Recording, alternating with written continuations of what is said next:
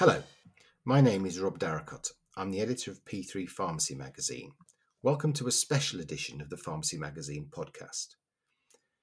In September 2019, at the National Conference of LPCs in England, Pharmaceutical Services Negotiating Committee Chief Executive Simon Dukes announced a review of PSNC and local pharmaceutical committee support for contractors. He just signed the historic 5-year contractual framework deal, of course, but the review was more rooted in changes within the NHS. The NHS long-term plan was promising considerable investment in primary care, with an integration agenda that was clearly more locally based. New primary care networks covering populations of 30 to 50,000 people were going to be the vehicle for much of that change. Health Minister Steve Brine, remember him, was expecting community pharmacy to be very much part of those networks. He told the Sigma conference that February, it's important community pharmacy grasp the opportunities afforded by new GP network contracts. And that was a view echoed by Mr. Dukes, who described the flow of money into primary care networks as, quotes, an opportunity for us as community pharmacy. As I wrote at the time, community pharmacy is a part of primary care, and it cannot afford to be left behind as these new primary care networks begin to tackle the major challenge, that is health and social care integration. Local representation across England needed to professionalise and fast. LPCs faced a considerable task in engaging with the new local organisations, just at the time when contractors might be looking locally for support with new national contract services, some of which had the potential to be real game changers. So that was the backdrop for the review. And now, more than 2.5 years later, contractors are being asked to vote on proposals to transform community pharmacy representation in England. The recommendations in the original review, which was conducted by Professor David Wright and his team, have been considered by a review steering group and turned into proposals for change. In this special, we are first going to hear about those proposals, which aim to deliver improved governance across the system and boost resources for PSNC, both to strengthen negotiations and provide better support to contractors and LPCs. Again, given the challenges LPCs are currently facing, which will increase as integrated care systems get up and running in July, they are to be given flexibility to create stronger bodies to represent pharmacy locally, to develop and influence local relationships and to negotiate local contracts. After we've heard from the review steering group, we're going to check in with NPA Chief Executive Mark Lionett and why the association is urging its members to vote yes to the package of proposals, albeit with, quotes, a degree of reluctance. The NPA is happy with proposals which will maintain the delicate balance in the structures of independent and multiple representation, even if it thinks the reform proposals leave more work to be done in the future. So let's hear first then from the review steering group on what it is proposing and what you're being asked to vote on. Here's Aneek Kapoor, a contractor and the former chair of Greater Manchester LPC, who sat on the review steering group as an independent representative, and James Wood, the PSNC's Director of Contractor and LPC Support. When I spoke to Aneek and James last week, I asked them to give us an overview of the proposals, the changes anticipated for PSNC, and how they will help LPCs engage in the brave new world, soon to be more complicated by integrated care systems.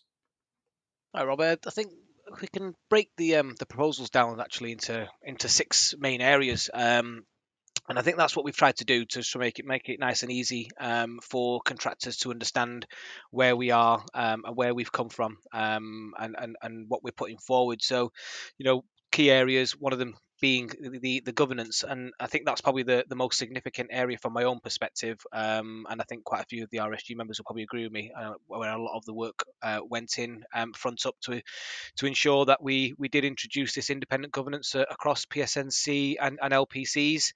Obviously, resources has been a hot topic throughout the Wright review and into the RSG, and how we appropriately actually resource our national negotiator to improve the outcomes that we're looking for as contractors.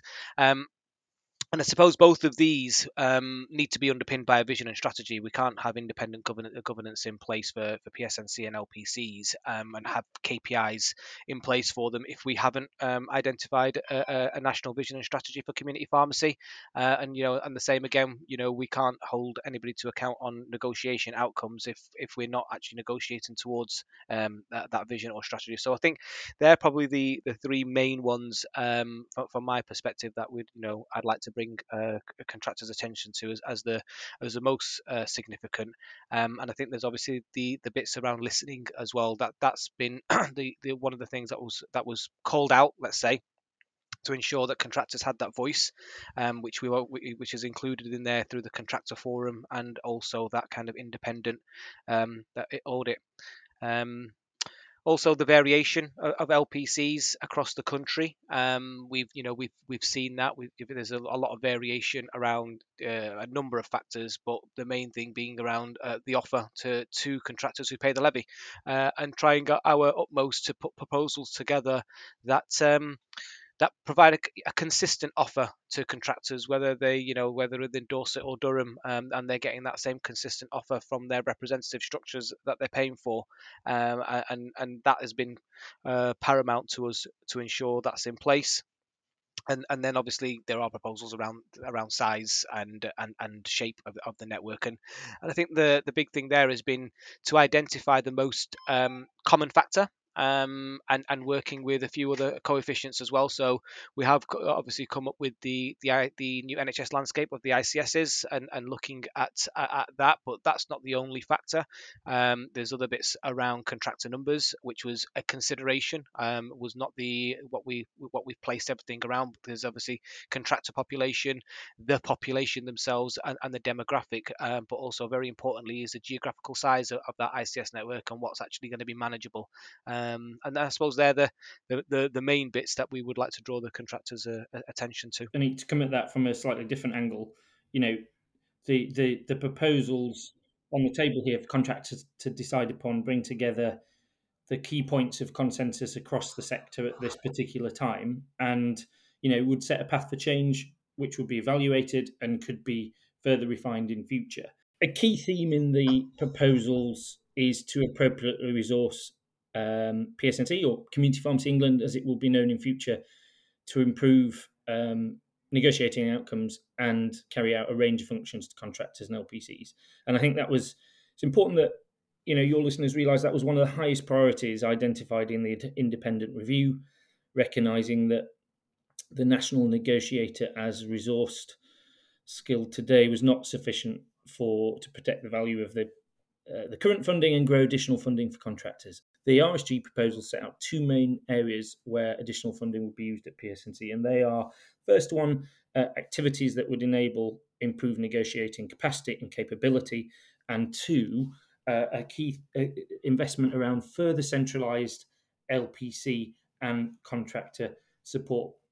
So whilst I think it's fair to say the RSG recognise that PS employs a small and highly skilled expert team. However, due to constrained funding and no budgetary provision at PSNC to fill some key capacity and skill gaps, key areas such as sort of negotiating strategy, data insights, market data, influencing engagement, better LPC and contractor relationship and support are areas that could really be grown for the benefit of all contractors. And I think that's where the RSG was recognising that further investment in those areas will give the sector the best possible chance for success in the future.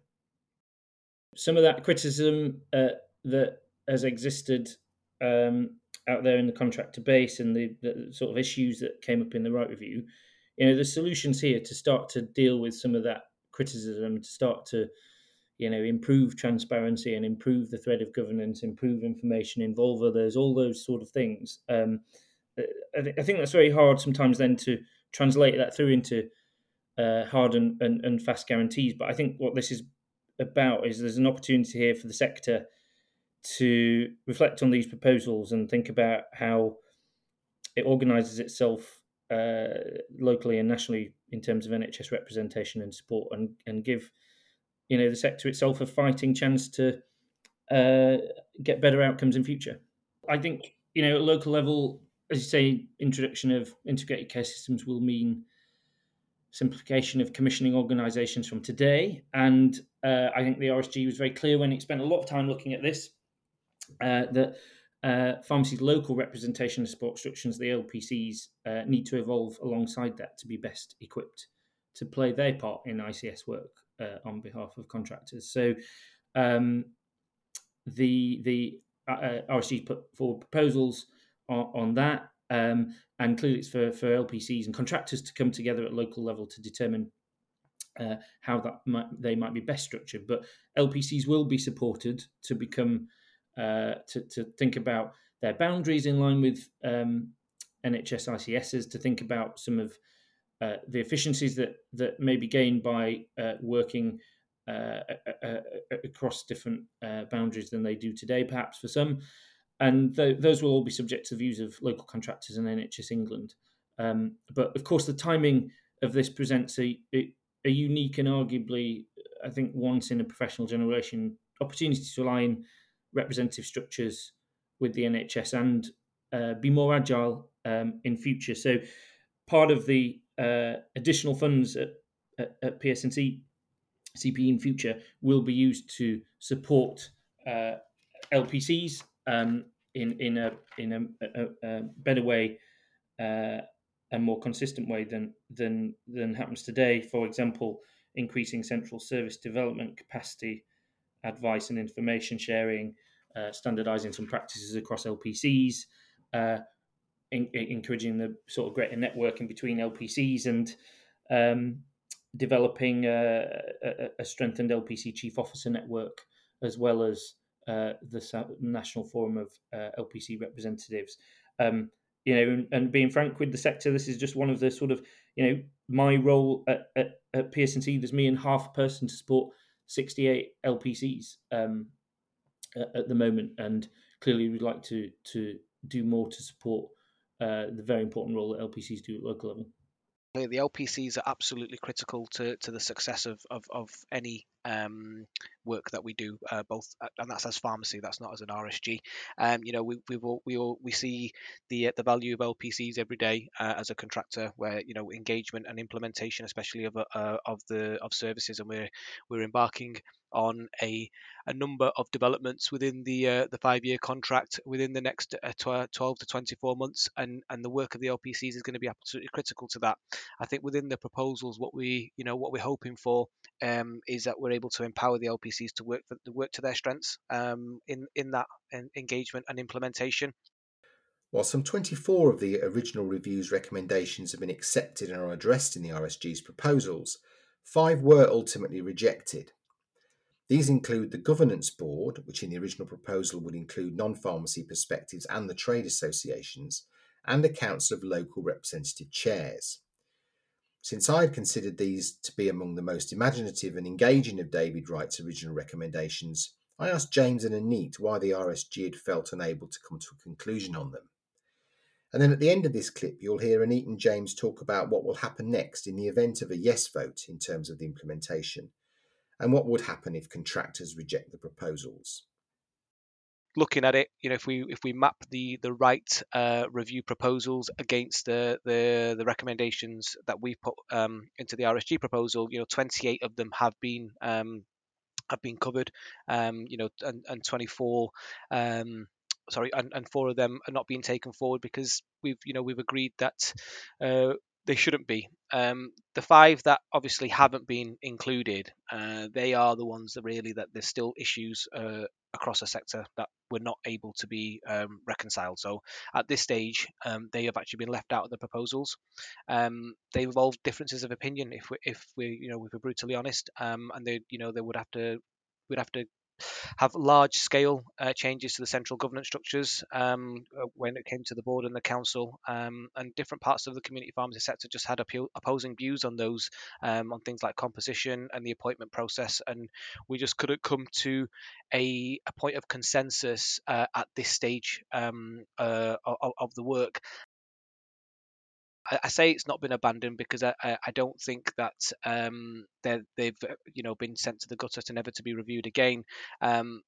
what we have done within the proposals is put together a framework of review, and we certainly don't want the sector to be in the state that it's in now, where we have not had any kind of review of our structure for since before I even qualified or even thought about doing pharmacy. So there needs to be a continual process here. We feel that as an RSG, we've put together a set of proposals that allows the representative structures to review their performance or have their performance reviewed, and also to continue that review process and use it as a building block. And we may be in a position some point down the line where there are considerations to those other recommendations that Professor Wright made.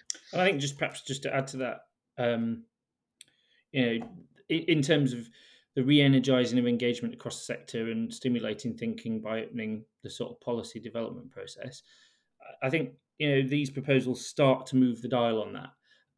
And there's things in there, for example, having a review and updating policy and advisory groups at PSNC, and including the ability to hear from external, non-contractor policy groups, experts, having other working groups when needed that is not there in the system at the moment.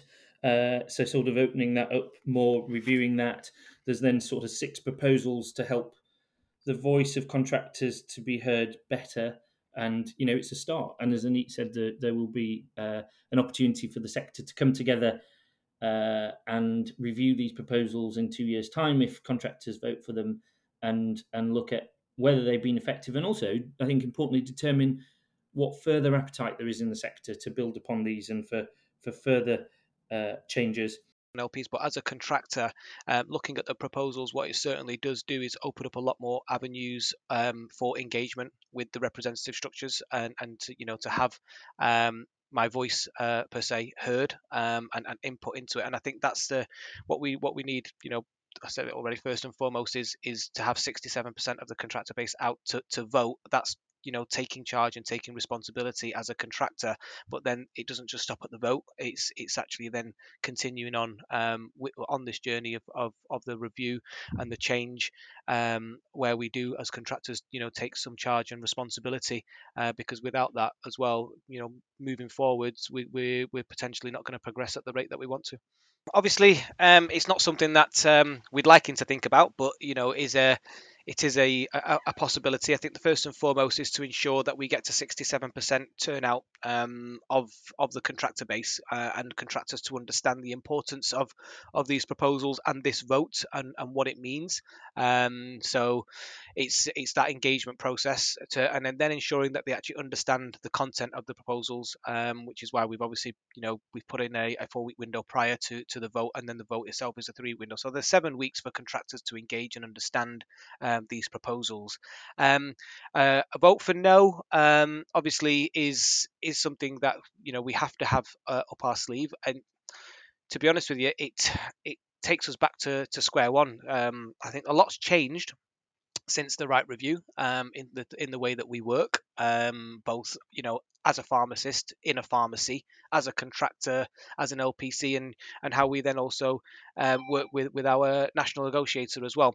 So there are a lot of positives that have come out of COVID in that sense, in the way that we work. There is a bit more collaboration through the system, but for me, it is around the fact that we identified 3 years ago that change is needed to improve outcomes for contractors, and we're still in that place. We still do need to change, and we still do need to think about how we then continually review our operating structures and our structure in itself as a representative entity to continue to improve. If contractors choose not to support the proposals, then I think being straight with the sector, then they can expect representative organisations continue to struggle to get better outcomes. Assuming contractors vote in favour for the changes, PSNC and LPCs will then be invited to respond to the proposals and implement any changes from July 2022. Clearly, this will set a mandate and a path for change, but some of the changes have to be enacted by PSNC and LPCs. And I think the RSG envisages that a programme of change will run through to the end of 2023-24, and changes will be implemented in a controlled and measured way, with the highest impact and most time-critical ones that need to be prioritised. So, the sector needs to face into some key dates, not least the end of the current 5-year contractual framework and the delegation to integrated care systems by the NHS.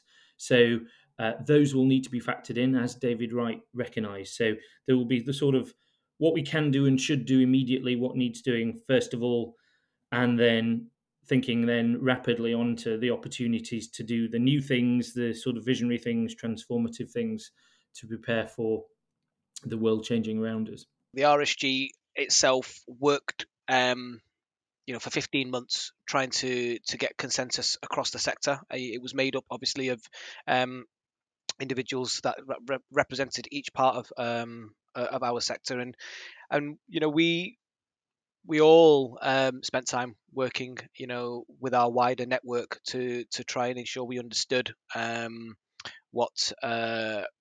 what everybody felt and what they felt would work, but then we had to come to a table where we agreed what would work then widely for everybody, and it wasn't an easy task, and this is around ensuring that we had that consensus across the table to be able to bring the proposals to the contractor base. As I said earlier, the National Pharmacy Association is recommending a yes vote to its members.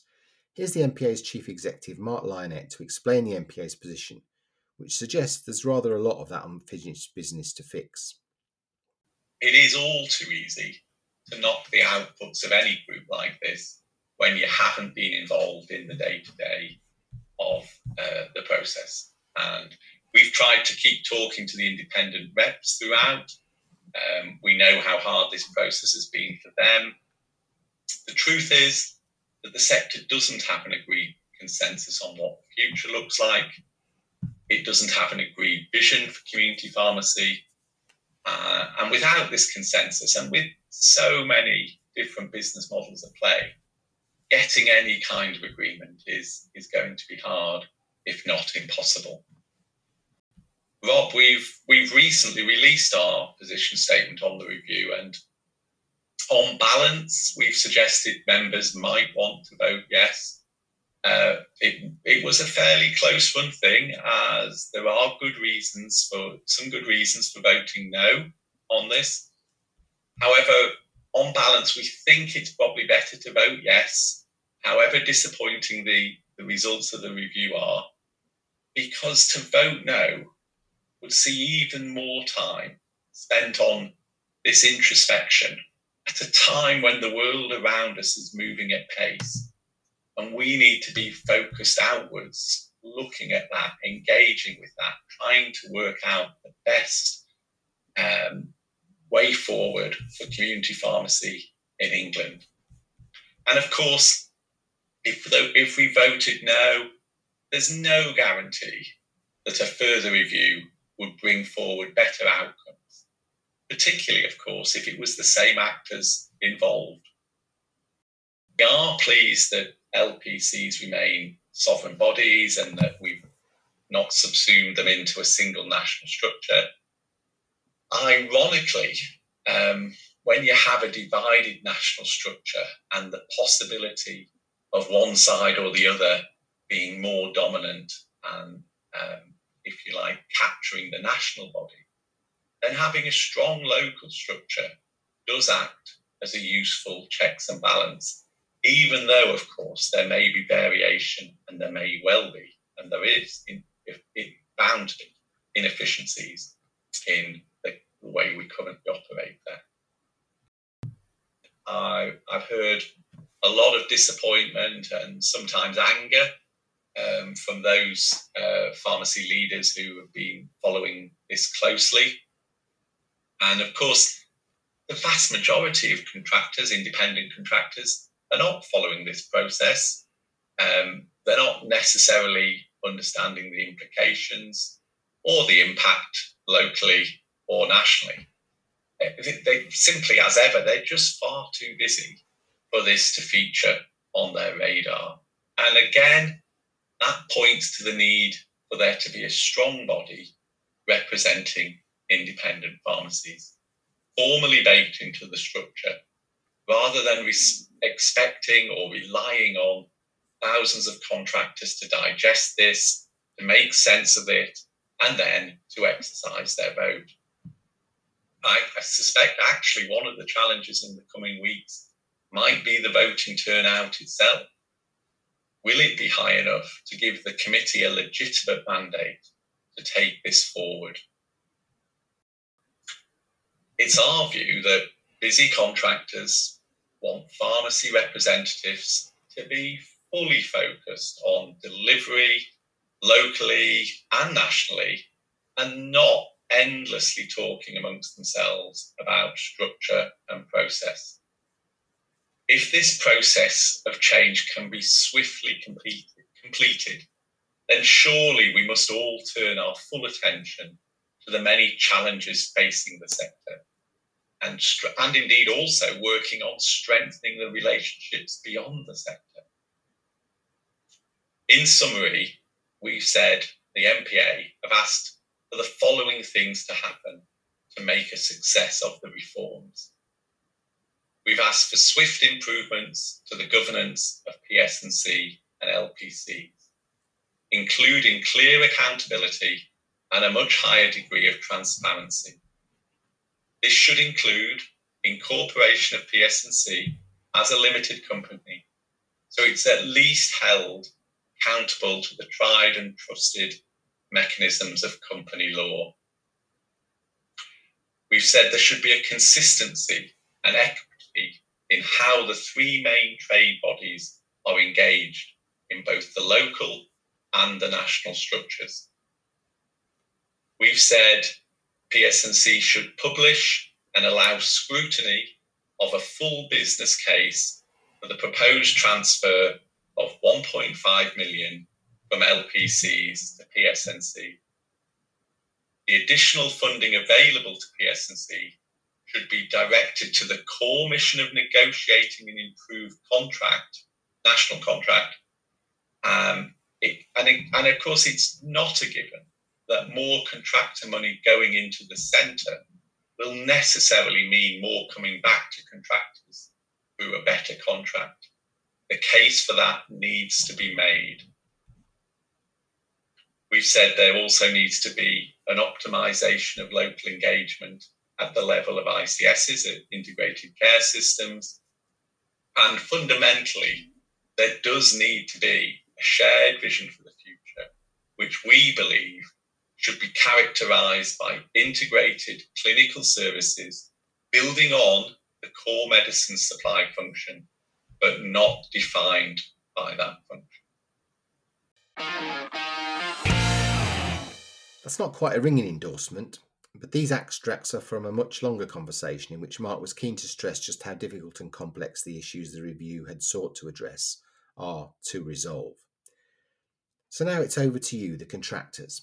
Papers were sent out last week giving details of the online voting portal, which is open until 11:59 p.m. on Friday the 17th of June. To access the portal, contractors should check their emails for a unique voting link and code. The majority of owners should have received this in their pharmacy premises NHS shared mailbox or to a nominated head office contact. Details of what to do if any of these pieces of information is missing can be found on the Review Steering Group's website. That's at www.pharmacy-review.org on the Vote on the Proposals tab. As for what we think of the proposals, that will have to wait for our print editions and maybe even the next regular Talking Pharmacy podcast. Until then, if I can urge you to do anything, it's to take a proper look for yourself at what these proposals will mean for you and your business. And please, vote.